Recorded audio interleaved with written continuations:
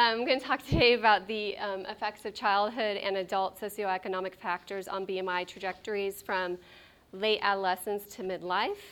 I guess before I start, I should acknowledge my funding source, which is the Nutrition Center. I received a seed grant, I believe in 2008, to conduct this research. And so using that money, I have been able to put this together. I do want to mention, kind of preface this by saying this is preliminary work. So if you have any suggestions, please feel free to make those comments, because I haven't had the chance to really sit with this data yet and really think about what my findings mean. So if you have any suggestions, that would be great. Okay. Let's see. Now, I'm sure most of you are aware that there has been a rapid increase in childhood and adolescent overweight in recent decades. And there's also evidence that overweight in childhood and adolescence tracks into adulthood, meaning that if you're at higher risk of being overweight or obese in childhood, you're also at higher risk in adulthood. Sorry, I still have to catch my breath from running up 3 flights of stairs. Okay. There are, of course, some methodological limitations with this research. The majority of this research relies on 1 or 2 observations of weight in childhood or adolescence and 1 or 2 observations of weight in adulthood. And obviously, if you only have 1 observation at each time point, the likelihood of finding spurious findings increases greatly.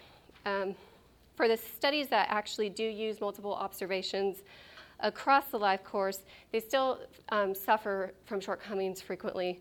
They often do not exploit the longitudinal nature of the data. That is, they don't assess intra-individual change over time. They focus on changes in obesity during one developmental stage only, such as in childhood or adulthood.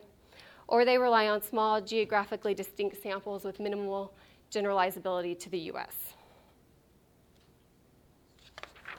Of course, I'm sure we're all also aware that there are significant racial ethnic disparities in risk of overweight and obesity in the U.S. Typically, Black and Hispanics are more likely to be overweight or obese than whites. Of course, the strength of this association tends to vary by gender.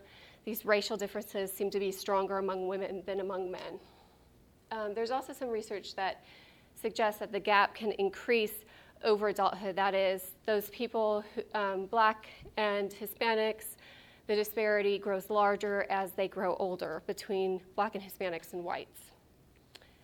There's also some research that suggests that happens with SES disparities as well. So those people who have less education or lower income are at greater risk, and then over time, that disparity widens. Of course, these studies do suffer from limitations as well, and the findings are inconsistent, and that's possibly due to the fact that the studies a lot of time utilizes these small samples again, and so you don't know whether the findings are applicable to the greater population or just to that particular context. A few studies have looked at whether multiple levels of advantage or disadvantage is associated with BMI. That is, whether the association of SES varies by race ethnicity. And of course, again, the results are rather inconsistent. This body of research is quite frustrating to try to understand, because it seems that you could find a study that says one thing and another study that says completely the opposite. So, okay. Hold on one second.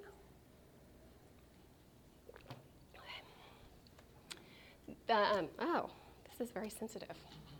This project draws upon 2 theories. The first theory is cumulative inequality theory, which was proposed by Ferraro and Shippey as an extension to existing cumulative advantage-disadvantage theory.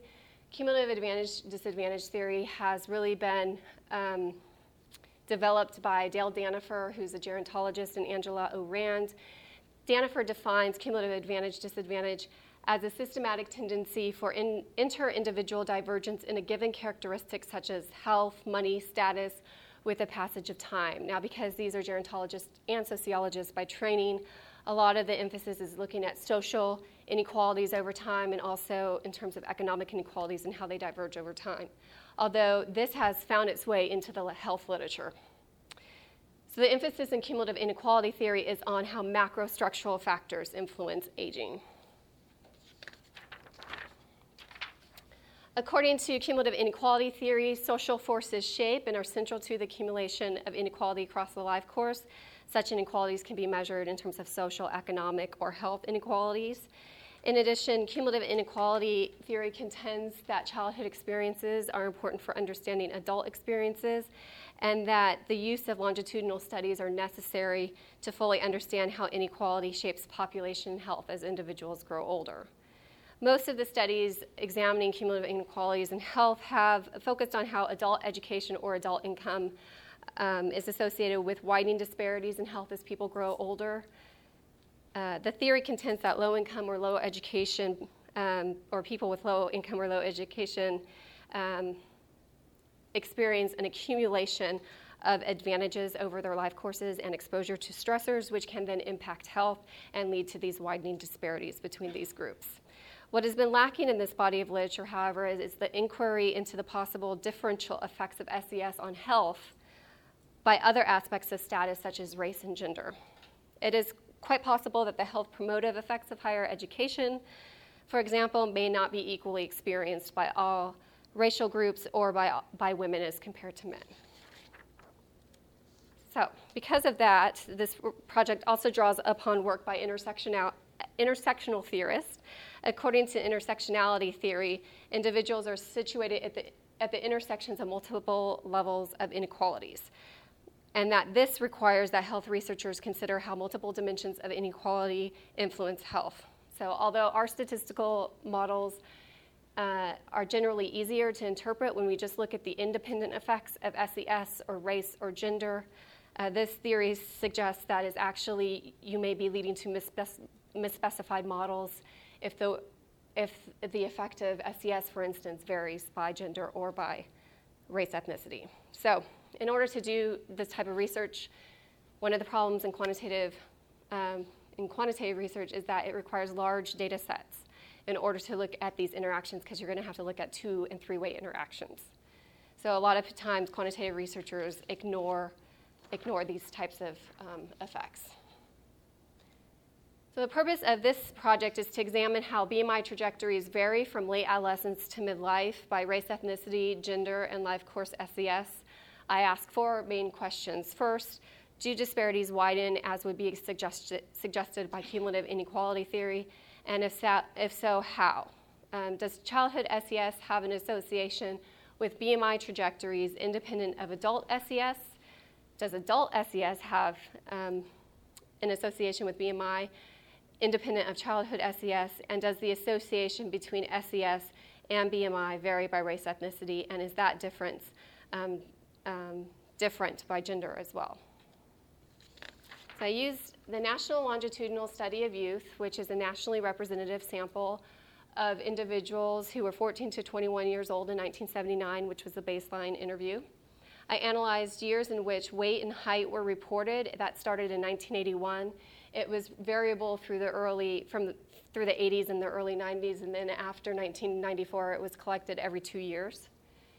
There's a total of 15 waves of data on BMI. The retention rate in the NLSY is approximately 77% by 2006. The data is still is being updated every other year, so it's an ongoing survey. And during the survey years under investigation, there was minimal mortality. Approximately 335 respondents died, and that equals about 3.7% of the sample. In order to be included in the sample that I used, respondents had to be interviewed at least once in the years that weight and height were reported. They needed to self-report as non-Hispanic white, non-Hispanic black, or Hispanic. And for those who were pregnant, we dropped their observations. So we didn't drop their entire body of observations, just the observations for which they were pregnant. This resulted in 9,048 respondents. 70% of the sample completed at least 11 waves. And remember, there's a total of 15 that could be completed. So it's pretty good. The dependent variable is body mass index, calculated from the self-reported measures of height and weight. Include the independent variables, which are the ones that I'm most interested in, is age, which is my measure of time, age squared, race, ethnicity, and all analysis are stratified by gender. Mother's education, measured as years of schooling completed, and it's a continuous variable. And respondent's education, also measured as years of schooling completed, which is also a continuous variable. Some of the covariates that I included that I thought might be related to BMI or related to educational attainment, which is our key independent variable, include parents' immigration status, respondents' immigration status, the region that they lived in at age 14, whether it was urban or rural, their family structures, so did they live in a two-parent household or not, their expectations to go to college, high school curriculum measured as whether they took any remedial classes during high school, and that was reported by the school administrator, and also reported by the school administrator was information on high school demographics. Other covariates, which are time varying, include respondents' occupational status in each year, marital status, and whether they lived in an urban or rural area. I also adjust for birth cohort, as we all know that there are secular trends in obesity, and so it's important to consider the fact that the age effects may be confounded by cohort effects, and so that's why I decided to adjust for cohort. And then mortality, I also included that in the model in case there was any bias related to mortality and BMI. I specified a random coefficient model, which is also called a growth model or a two-level HLM model, depending on which discipline you are in. This just says that BMI for individual I at time t is a function of a bunch of time invariant covariates that I listed and a function of time varying covariates. And then there are two random effects that are specified, one for the intercept and one for the age effect. And this allows there to be variation across individuals in their trajectories of BMI. Okay, so in order to test the questions that I proposed, I include a number of interaction terms. I interact race with age, mother's education, and respondent's education with age. And I also include interactions between race and mother's education, race and respondent's education, and three-way interactions between race, mother's education, and age, and race, respondent's education, and age. That will tell us whether BMI change varies as a function of mother's education and whether that variance is different by race. Okay.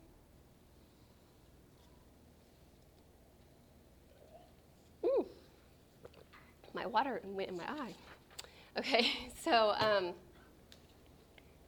rather than going through all the descriptives of the data, I just put up some descriptives for the dependent variables and our two main independent variables.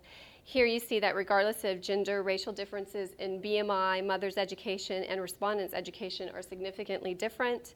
Whites report lower BMI. They have mothers with greater amounts of education, and they have completed more years of schooling than blacks or Hispanics, and all of these are significant at the 0.001 level. Okay, so rather than showing you a bunch of numbers, I have pretty graphs for you. These are trajectories, average BMI trajectories for female respondents by race ethnicity. This is my most simple model, which only adjusts for birth cohort, mortality, and immigrant status. And here you see that as respondents are growing older, there is a growing gap between the white respondents and the black and Hispanic respondents over time. For men, the racial disparities aren't quite as large, which is actually consistent with literature, but there is also a widening gap between whites and blacks and Hispanics, and it was statistically significant. Okay.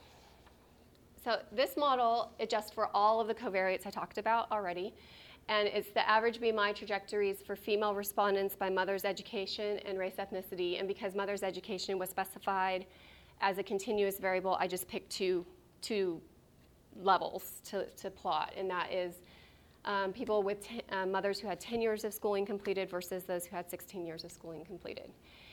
The blue lines are for white in case you can't see this, for white respondents, the green are Hispanic, and the pink or reddish color is for black respondents.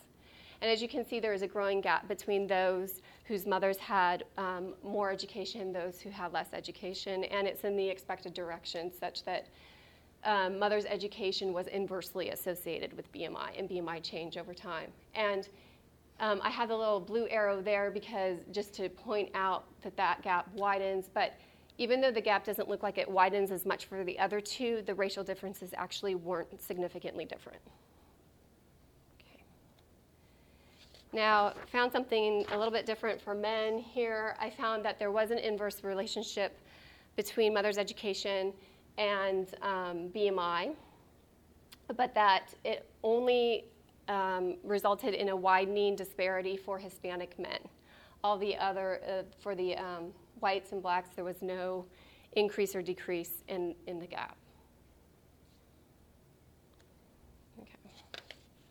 So looking at the female respondents by their own education and race ethnicity, and I don't know if I mentioned this, but education was measured as a time-varying variable, so that it's not just education at a given point in time at baseline, for instance. This is education in every given observation, so it changes from year to year.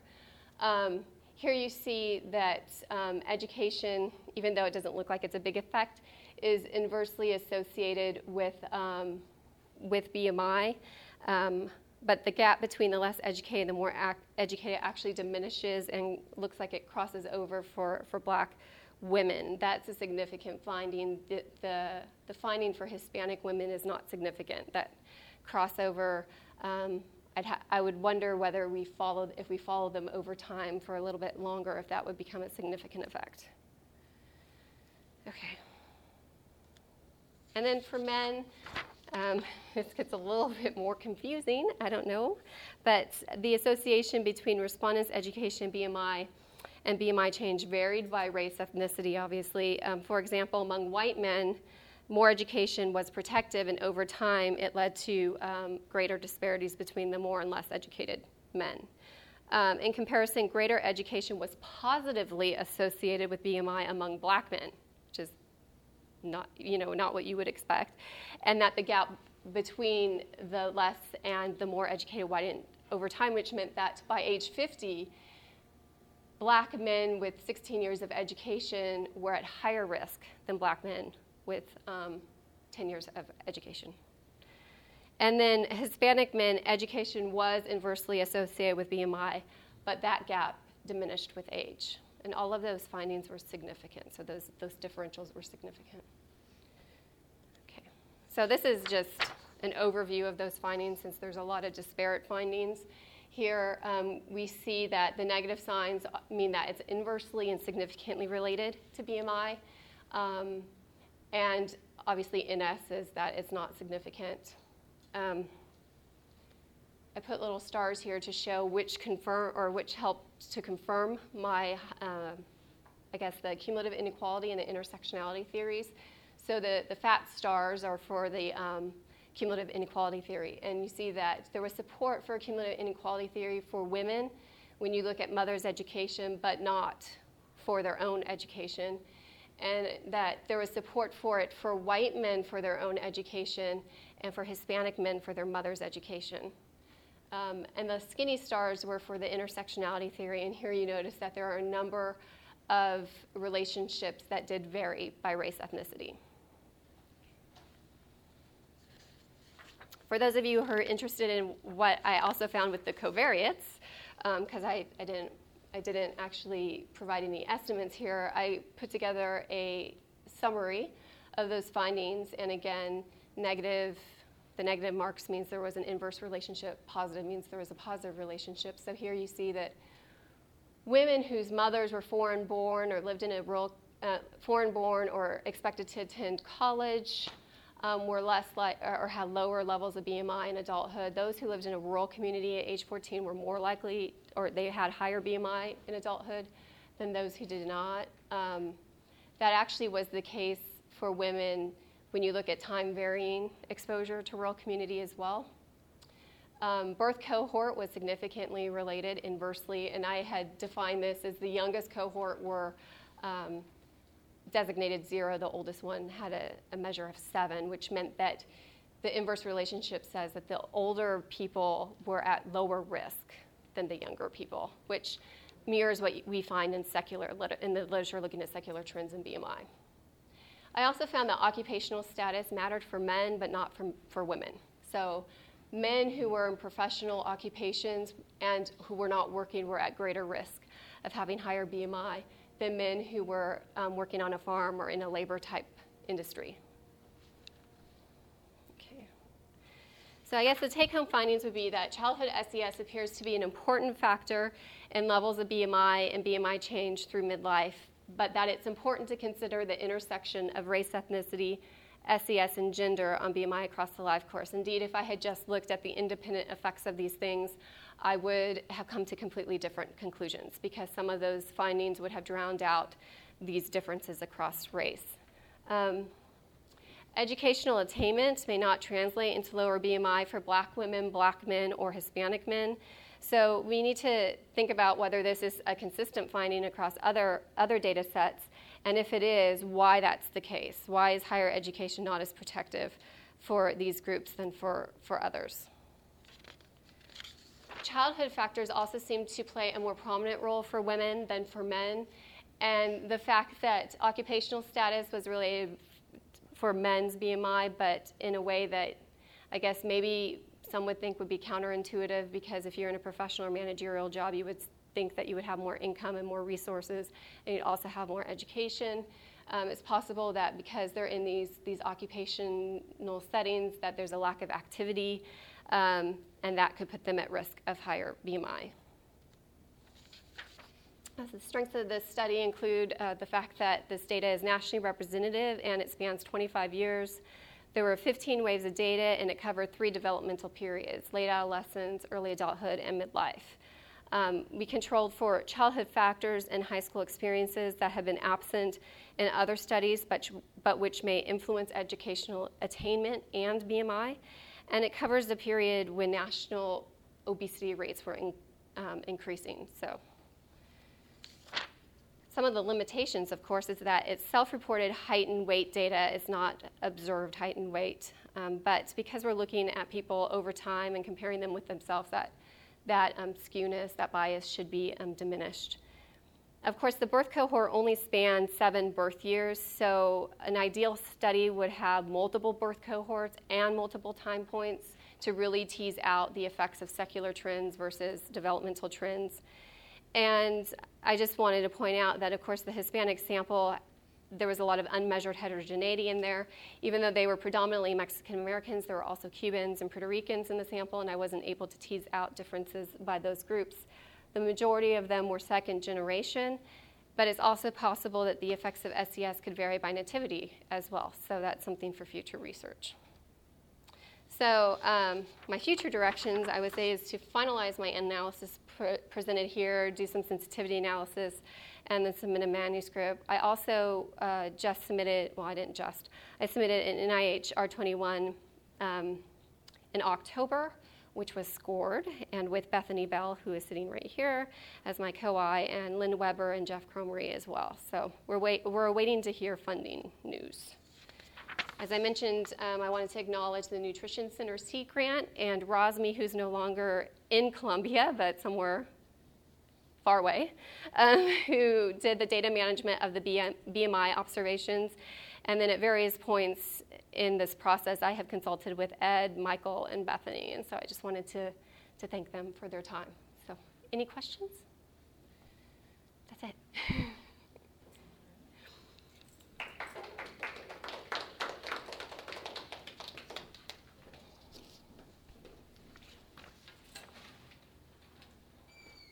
Oh, yes, over in the corner.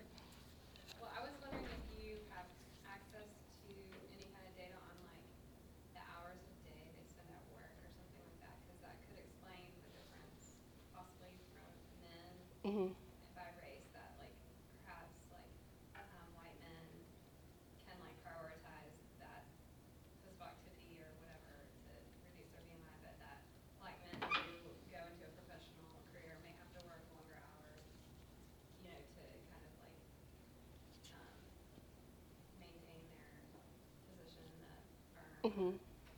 Well, of that nature? I didn't look at racial differences in occupational status, so I don't know if that would have gotten even more complicated, and I just was trying to at least keep it as simple as possible. But so I don't know if that would vary by race. This is conducted by the Bureau of Labor Statistics, so I'm sure that there's lots of information about their jobs, more than anyone could possibly go through. But I believe that they only collected occupational status on people who were currently employed, and I'd have to go back and look to see what the definition of current employment was, if it meant that they had to be full-time employed or whether it could be a part-time employment. So I'm not sure, but I'm sure it's in the data set. Yeah. But you adjusted for occupation. You I just didn't. didn't interact with it. No, right. So it's just the assumption that it's constant across race, Which may not be the case, Right. but in this model, I was just focusing Right. on education. Yeah. I was wondering, can you measure directly in terms of, do you have information on physical activity? There is no information on physical on activity. health status, or something like Again, like I mentioned, it's the Bureau of Labor Statistics. No. So, so there is health status, but they're like self-rated health. If you're thinking about self-rated health, was only measured when they were 40 and when they were 50. And so, no, it's not time varying. I don't know why they did that, other than the fact that they thought that it wasn't important for employment. I don't know why they would think that, but but yeah, no, I don't have time varying measures of that. I do have a time varying measure of health-related work limitations, which is a little bit more of a restrictive variable. It's because it's only related to work, whether you can work or not. So But it may be like a proxy for yeah. the- Yeah. I was wondering if you looked at income data. I did. I looked at income and it wasn't significant, and I was just trying to get rid of as much as I could in the model. It was weird because I would have assumed that it would have been significant, but I've also done a study looking using data from the Health and Retirement Survey, which looks at 51 to 61-year-olds in 1992 and followed them over time. And in that data set, income wasn't strongly related to BMI as well. That education seemed to be a stronger indicator of BMI risk. So, yeah. And what kind of differences are there in terms of the differences between time periods when they're measured? Oh. So, whether it was exactly a year, you said biannually earlier, it was pretty much 2 years in between one of the, for the multiple group, for the multi-level model, it seems like that the time periods are constant across the individual. Actually, it doesn't. It allows you to have observations which are not equally spaced and equally present. So that's the flexibility, and that's why a lot of people use growth models or two-level models, because you don't have to have people with every single time point, and they don't have to be equally spaced. And so I measured time using age, and age is refined. It's not just like if you were 14.9 years old, you were categorized as 14. It's actually a very continuous variable. I subtracted birth date from interview date, so it's very specific. So it allows for some differences in the timing of interview, so that because they're not going to be able to interview everybody in, say, March. It's going to be, yeah, right. So there's going to be differences across interview dates, and so that should be taken care of in this model. Yeah. Yeah, Ed. Did I understand right from the equation you put up that you let the residual variance vary with age? I had a random effect for age, yes.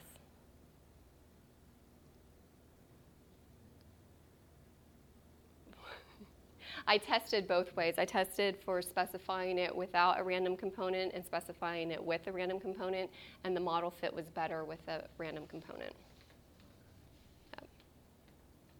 Yes, Jihan. I was just thinking about your results is very interesting. When you plot all those trajectories, actually at the beginning of the Yeah, time, I know. there's almost no racial disparity. I know. I was surprised. Even nowadays, because I work more childhood obesity, I know even for children, start from a young age, there was a gender disparity there, or there's a racial disparity Right. there. So in the other way, your results actually really, demonstrated how, starting from a period of time when there's little racial disparity, and as they grown up, this is how socioeconomic status and then the other the characteristics is going to make them, have a big racial disparity. Yep. Yeah, so I think it was interesting. Everything you just got at the same points. I know. It was, and I went back and I looked at the descriptives because I was like, I don't think this measures, like if you just looked at like 1981 and the descriptives, you would find differences, racial differences. And so I don't know, it's got to be, it's either because of the smoothing function of the age squared term that I include that kind of narrows down there at the earlier ages, or it's because I've controlled for all these other things and that diminished the disparities early. The actual main effect test for significance was at 31 because I centered age at 31 instead of at age 16.